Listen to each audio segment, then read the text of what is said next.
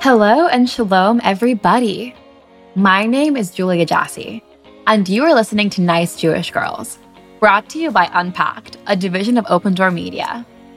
On today's episode, we are talking with Jewish advocate and influencer Amy Albertson. Amy's platform is called The Asian Israeli, and it centers around the intersection between Jewish and Asian culture. It's this wonderful marriage of two distinct and beautiful peoplehoods, brought together in Amy's identity. She embodies this wealth of history, this wealth of culture, and she's given us all the honor of hearing her story today. In this conversation, I want to ask her how she's found strength in the intersection of these two identities, and why she's chosen to be open on this platform. I want to ask her about the response she's gotten from the community. And finally, I want to ask her how online advocacy can be a platform and a tool for inspiring, meaningful conversations. I am so excited for you guys to meet her. Let's do this thing. Amy Albertson is a Jewish advocate and educator from California. While living in Israel for 6 years, she created The Asian Israeli, where she cataloged her experiences as a Chinese American Jewish woman. Through explorations of her own identity, Amy empowers young Jews to be unapologetically Jewish, both online and in their everyday lives. Amy has been an active voice in the Jewish community for over 10 years, and she made Aliyah in 2015, where she dedicated her career to working for Jewish nonprofits. Currently, she is a digital producer at the Tel Aviv Institute. Amy, it's so great to meet you. Thank you for joining us today. It's my pleasure, Julia. I have really wanted to be on this podcast I guess it hasn't been around that long, but I think it's one of my new favorite podcasts. Well, I'm so honored to hear that. Thank you. And thank you for joining us. I feel like we've been talking about this for a while, so I'm really excited to have you. Yes. So I want to start from the beginning. Can you tell us a little bit about where you're from? So I'm originally from Sacramento, California, born and raised, and I grew up in a mixed family. My mom is Chinese American and my dad is Jewish American. He's pretty much your average Ashkenazi guy who grew up in the Valley most of his life. But I grew up in Sacramento, which was really normal to be in a mixed family. A lot of my friends were in mixed families, or, the people around me were really diverse, a lot of Asians, but also just a lot of everyone. And so I knew I was Jewish and Chinese, and I would tell people that if they asked me what I was, but it wasn't really, I didn't think twice about it ever, that it was like weird or unique or anything like that. I didn't grow up with, I would say, the traditional Jewish upbringing at all. I grew up in a mixed house, so we did a lot of like both holidays in very cultural and secular ways. And my Jewish grandmother she lives in Berkeley, and she's a self-proclaimed atheist Jewish woman, right? So she's really not into religion and God necessarily, but being a Jewish woman is really important to her, and we definitely did Jewish things, and it was important that like I knew I was Jewish. But I didn't go to Jewish day school. I never went to synagogue until I was an adult. I didn't know that I had celebrated Shabbat until I was an adult and celebrated it again and was like, oh, I think we did this before. And our holidays looked very different than most people's. But yeah, in general, it was just my parents were very open about me exploring what I wanted. And so, yeah, Judaism, the religion, I would say, wasn't really a big part of my life. But I definitely identified as Jewish, even if I didn't know what it meant.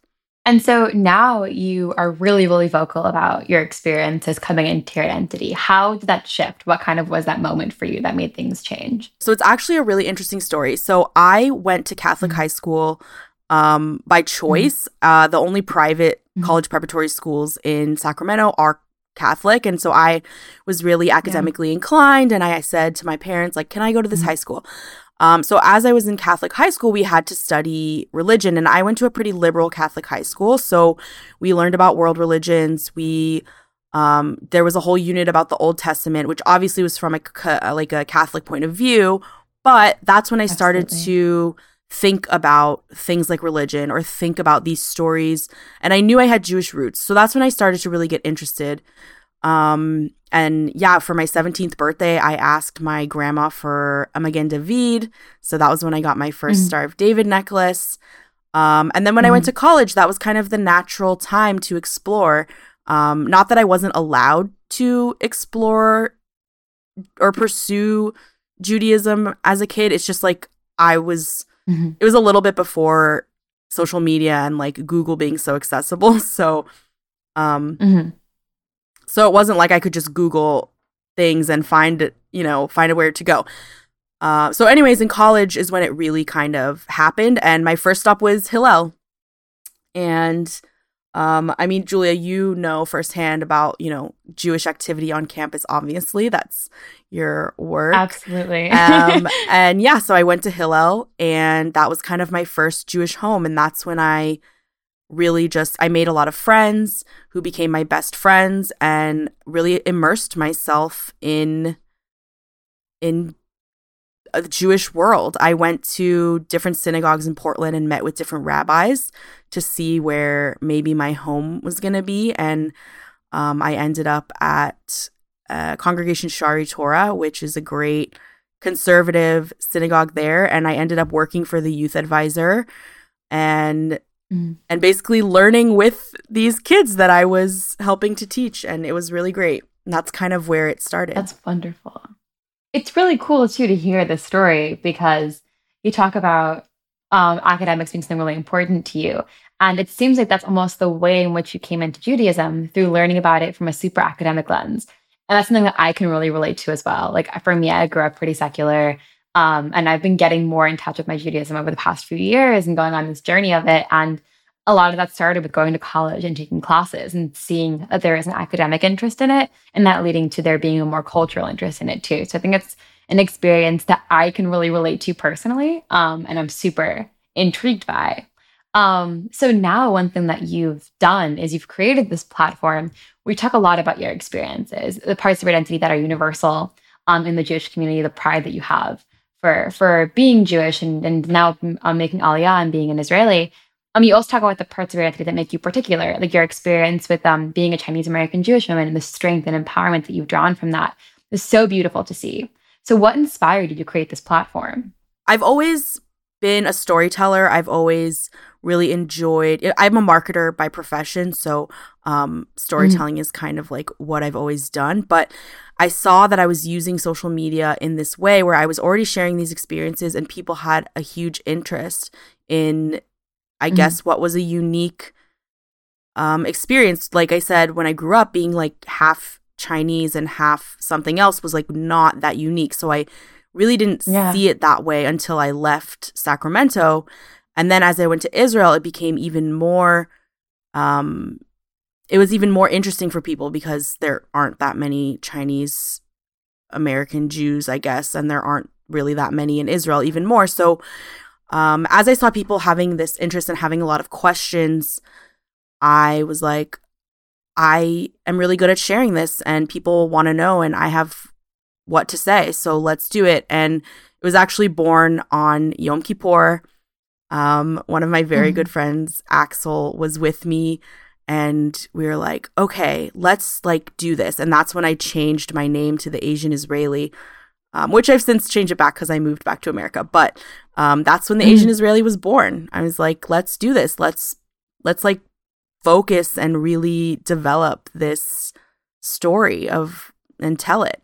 I mean, I think it's a really inspiring platform to see. So much of what you talk about are things that any Jewish person can see themselves in. And then a lot of it's really unique to your experience, which also is, I think, so relatable that we all kind of come from different places and can find this home in the same culture. I think is so inspiring to see. What's been the response that you've gotten? Have you gotten a ton of support? Has there been backlash? How have people reacted to this platform? This is one of the interesting paradoxes of being Jewish is the whole idea that, we are so diverse and we come from different places and we have different stories. And yet all of our stories are somehow still similar and we can really relate to them.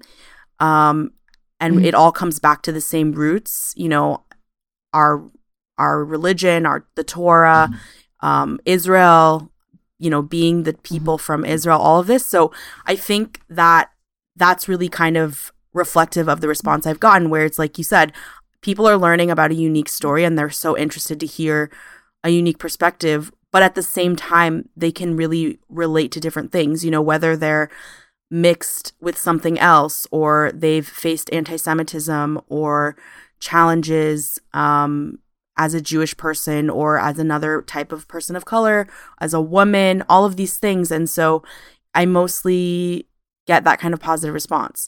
On the other side of that is, you know, I'm a paternal Jew, and it's something I talk about a lot, Jewish inclusivity and not invalidating people. But I get invalidated a lot.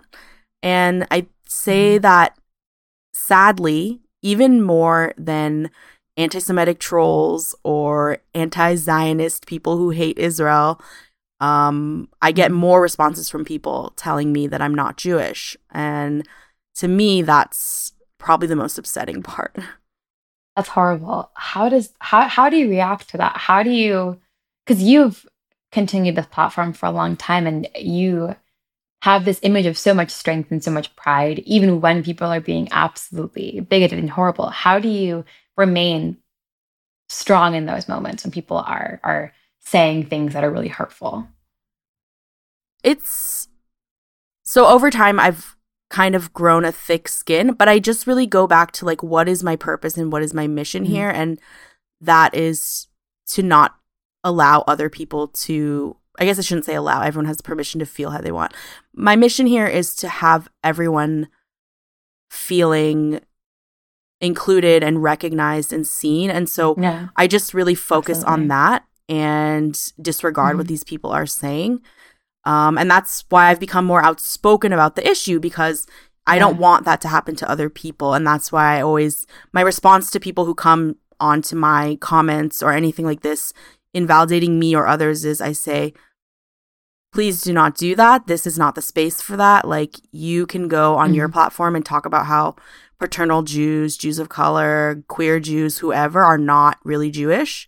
But this is my page and this is my community, and here we don't do that. So that's kind of just how I deal with them. Absolutely. And part of you having a public platform and a public profile is that there are plenty of other young Jewish people who are looking to your platform and are seeing themselves in you. And the way that you respond with strength for them is such an inspiration, and it's really empowering and exciting to see.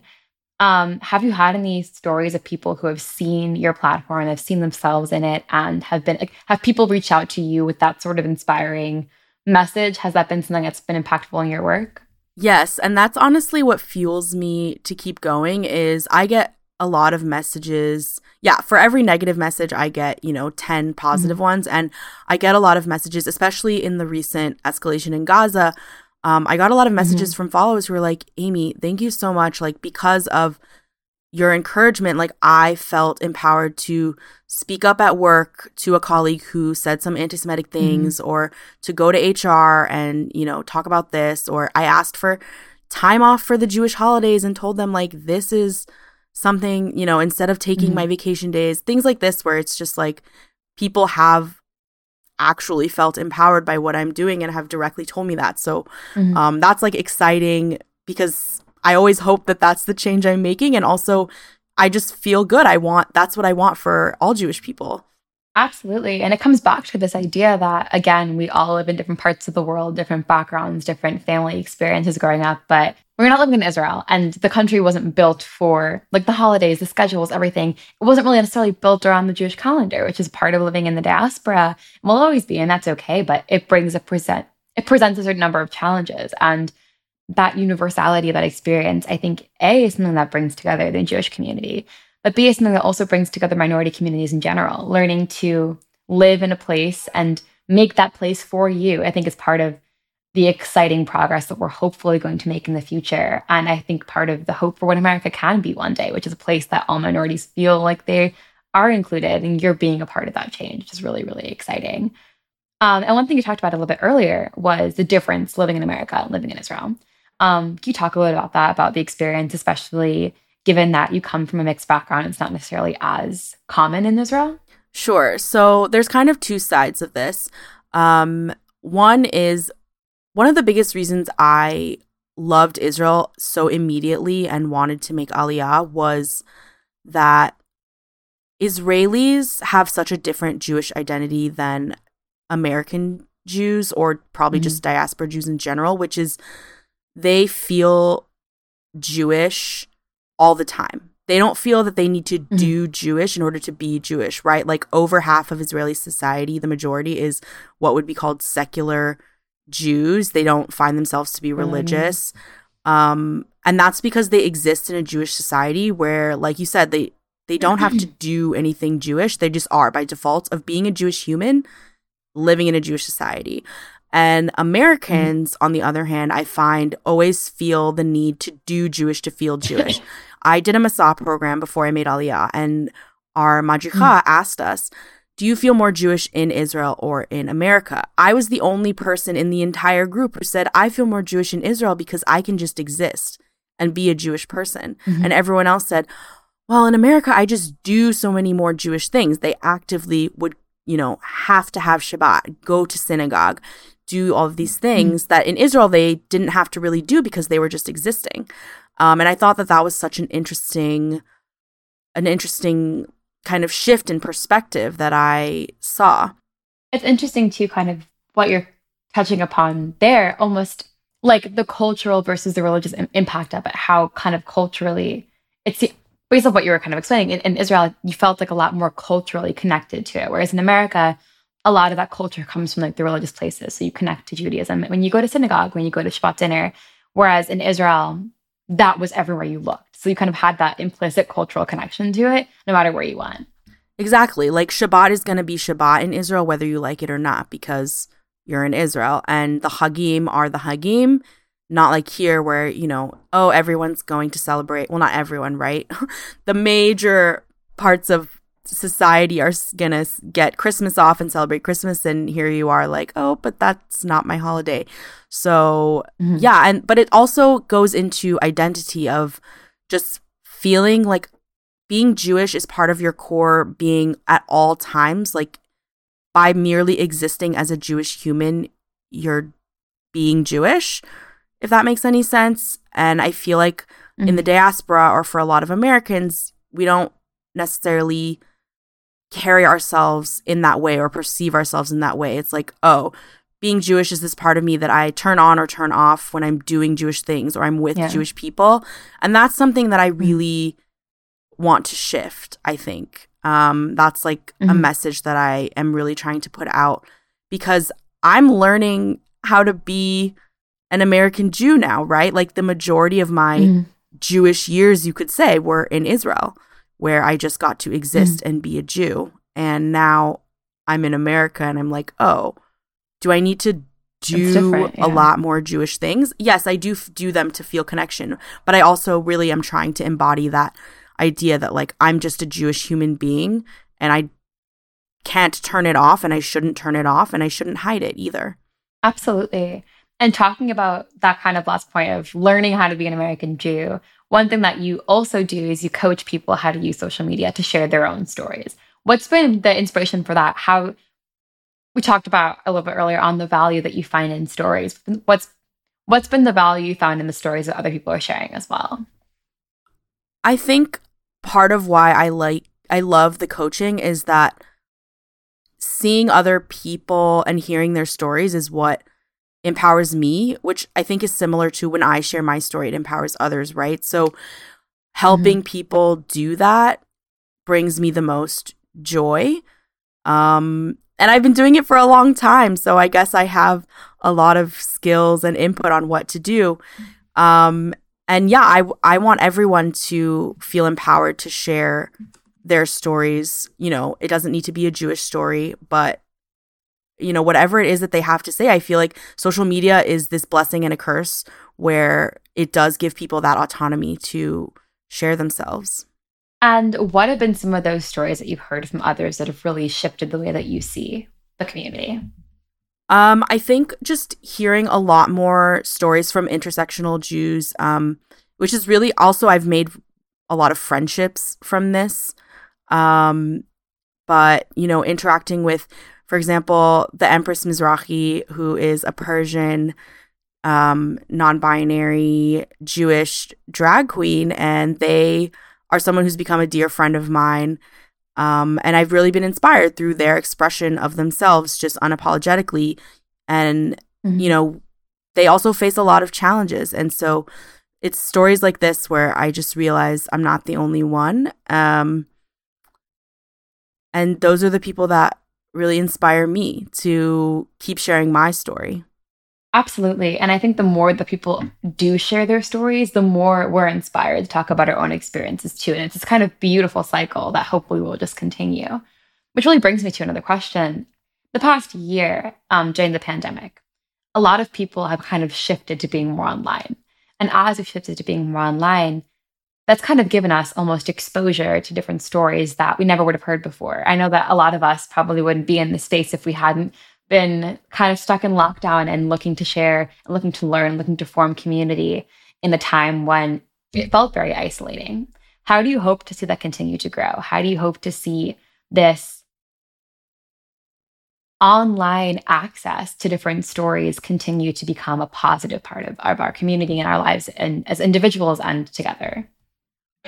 A couple things. One is that I hope that, you know, I don't like this term influencer. When people call me an influencer, I've learned to kind of own it because I guess there's no other term, but same here. But everyone is an influencer, right? Like anything. Yeah, it feels weird when someone calls you that, but at the end of the day, if you're influencing people, I guess that's what you are. But part of that is, you know, people say, "Oh, I wish I could be like you, Amy, like be brave like you." And I say, I'm not doing anything that you couldn't do. Not to say that I don't work hard. It's that I just hope that every person, you know, whether it's a Jewish person or a queer person or a feminist person or, you know, anything that it is, feels that they can just openly share that part of them. And I'm not saying you necessarily have to be an activist or be, you know, constantly pointing out these different things or bringing up your Jewishness. It's just like being Jewish is something that happens in your life all the time. So, for example, you know, you're talking to your friends and they say, "What did you do this weekend?" And you say, "Oh, I had dinner with my friends." But really you had Shabbat dinner. And why don't you just say you had Shabbat dinner? That person's then maybe not going to know what it is, but they're going to ask you like, "Oh, Shabbat, is that a Jewish thing? I didn't know you're Jewish." And then you can talk about it. Or, "Oh, what's Shabbat?" And then you tell them, "Oh, it's a Jewish thing." And you tell them about it. And that's kind of where we get this exposure to real Jewish people versus all of the anti-Semitic, you know, garbage that they may have heard in passing or funny jokes that they heard about Jews. And then the second thing that I really hope for the online community is we've seen that this is how information spreads. So now it's up to us, because we can see that the platforms are really not regulating this, is that ethical piece of, like, journalists, where we do our due diligence to research the information that we put out. We aren't spreading misinformation and these kinds of things. And I understand that it generally is a lot bigger from, you know, the anti-Israel and the anti-Jewish side.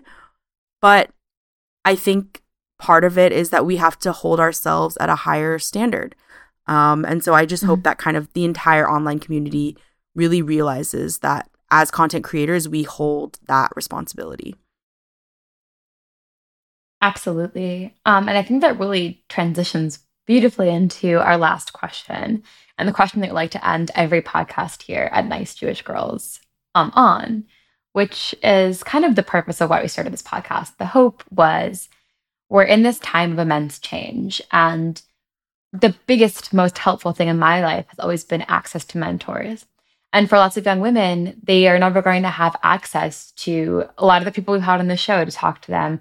And maybe they're an expert in a field they never considered and they want to hear their story. So the hope is that through the show, we can give people access to mentors in every field, from every background, so they feel inspired and empowered to own their own experiences and their own stories. So that really transitions to our final question, which is, what's one piece of advice that you want to give a younger listener listening to the show right now, about navigating the world as a Jewish woman and how to do that with strength in spite of anything that's thrown your way? I've been waiting for this question and anticipating it.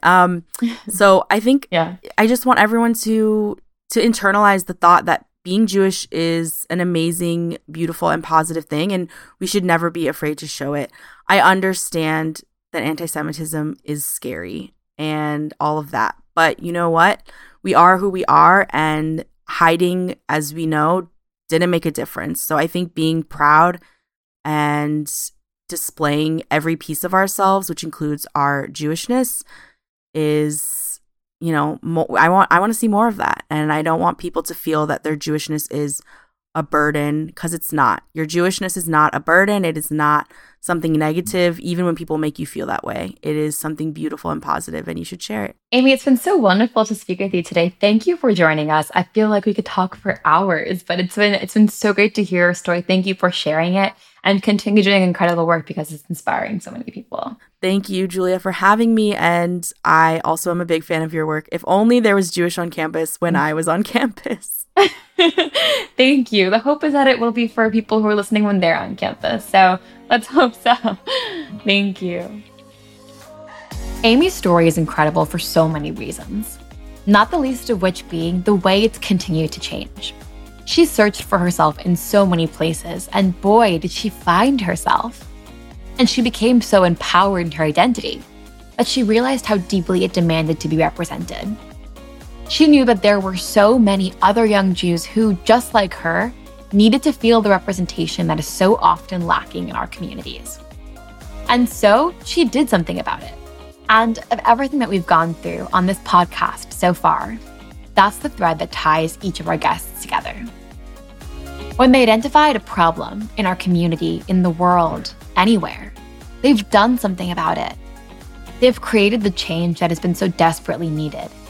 And in doing so, they've also created a better future for us all. And this, my friends, is where we'll leave you for today's episode of Nice Jewish Girls. Hopefully a bit smarter and a bit more inspired. Before ending, some personal information to share.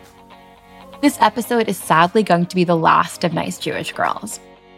It's been a great honor hosting this show, and I've loved every moment of it. It's been an absolute privilege to speak and learn with the incredible women that I've met over the time we've made the show together. These women, and you all, the listeners, have fundamentally impacted my life, and I'm so grateful for that. Hearing your feedback has made each week so special for me. Unfortunately, and well, fortunately, I guess, my life has become pretty busy recently. I'm finishing up at the University of Chicago, and Jewish on campus is growing by leaps and bounds. Being a part of something bigger than myself is the greatest honor of my life. So this really isn't goodbye. It's more of a see you later, because there's a lot more work that I have to do in this field. And I hope that you all follow along and stay in touch. So for now, talk to you later, ladies. Nice Jewish Girls is a production of Unpacked, a division of Open Door Media. Rivki Stern is our incredible producer, and I am your host, Julia Jassy. Check out JewishUnpacked.com for everything Unpacked related, and subscribe to our other podcasts. And don't forget to follow Unpacked at all of the social media places. Just look for @JewishUnpacked. Again, this isn't goodbye. You can find me on Instagram or Twitter @JuliaJassy. It's just talk to you later, ladies.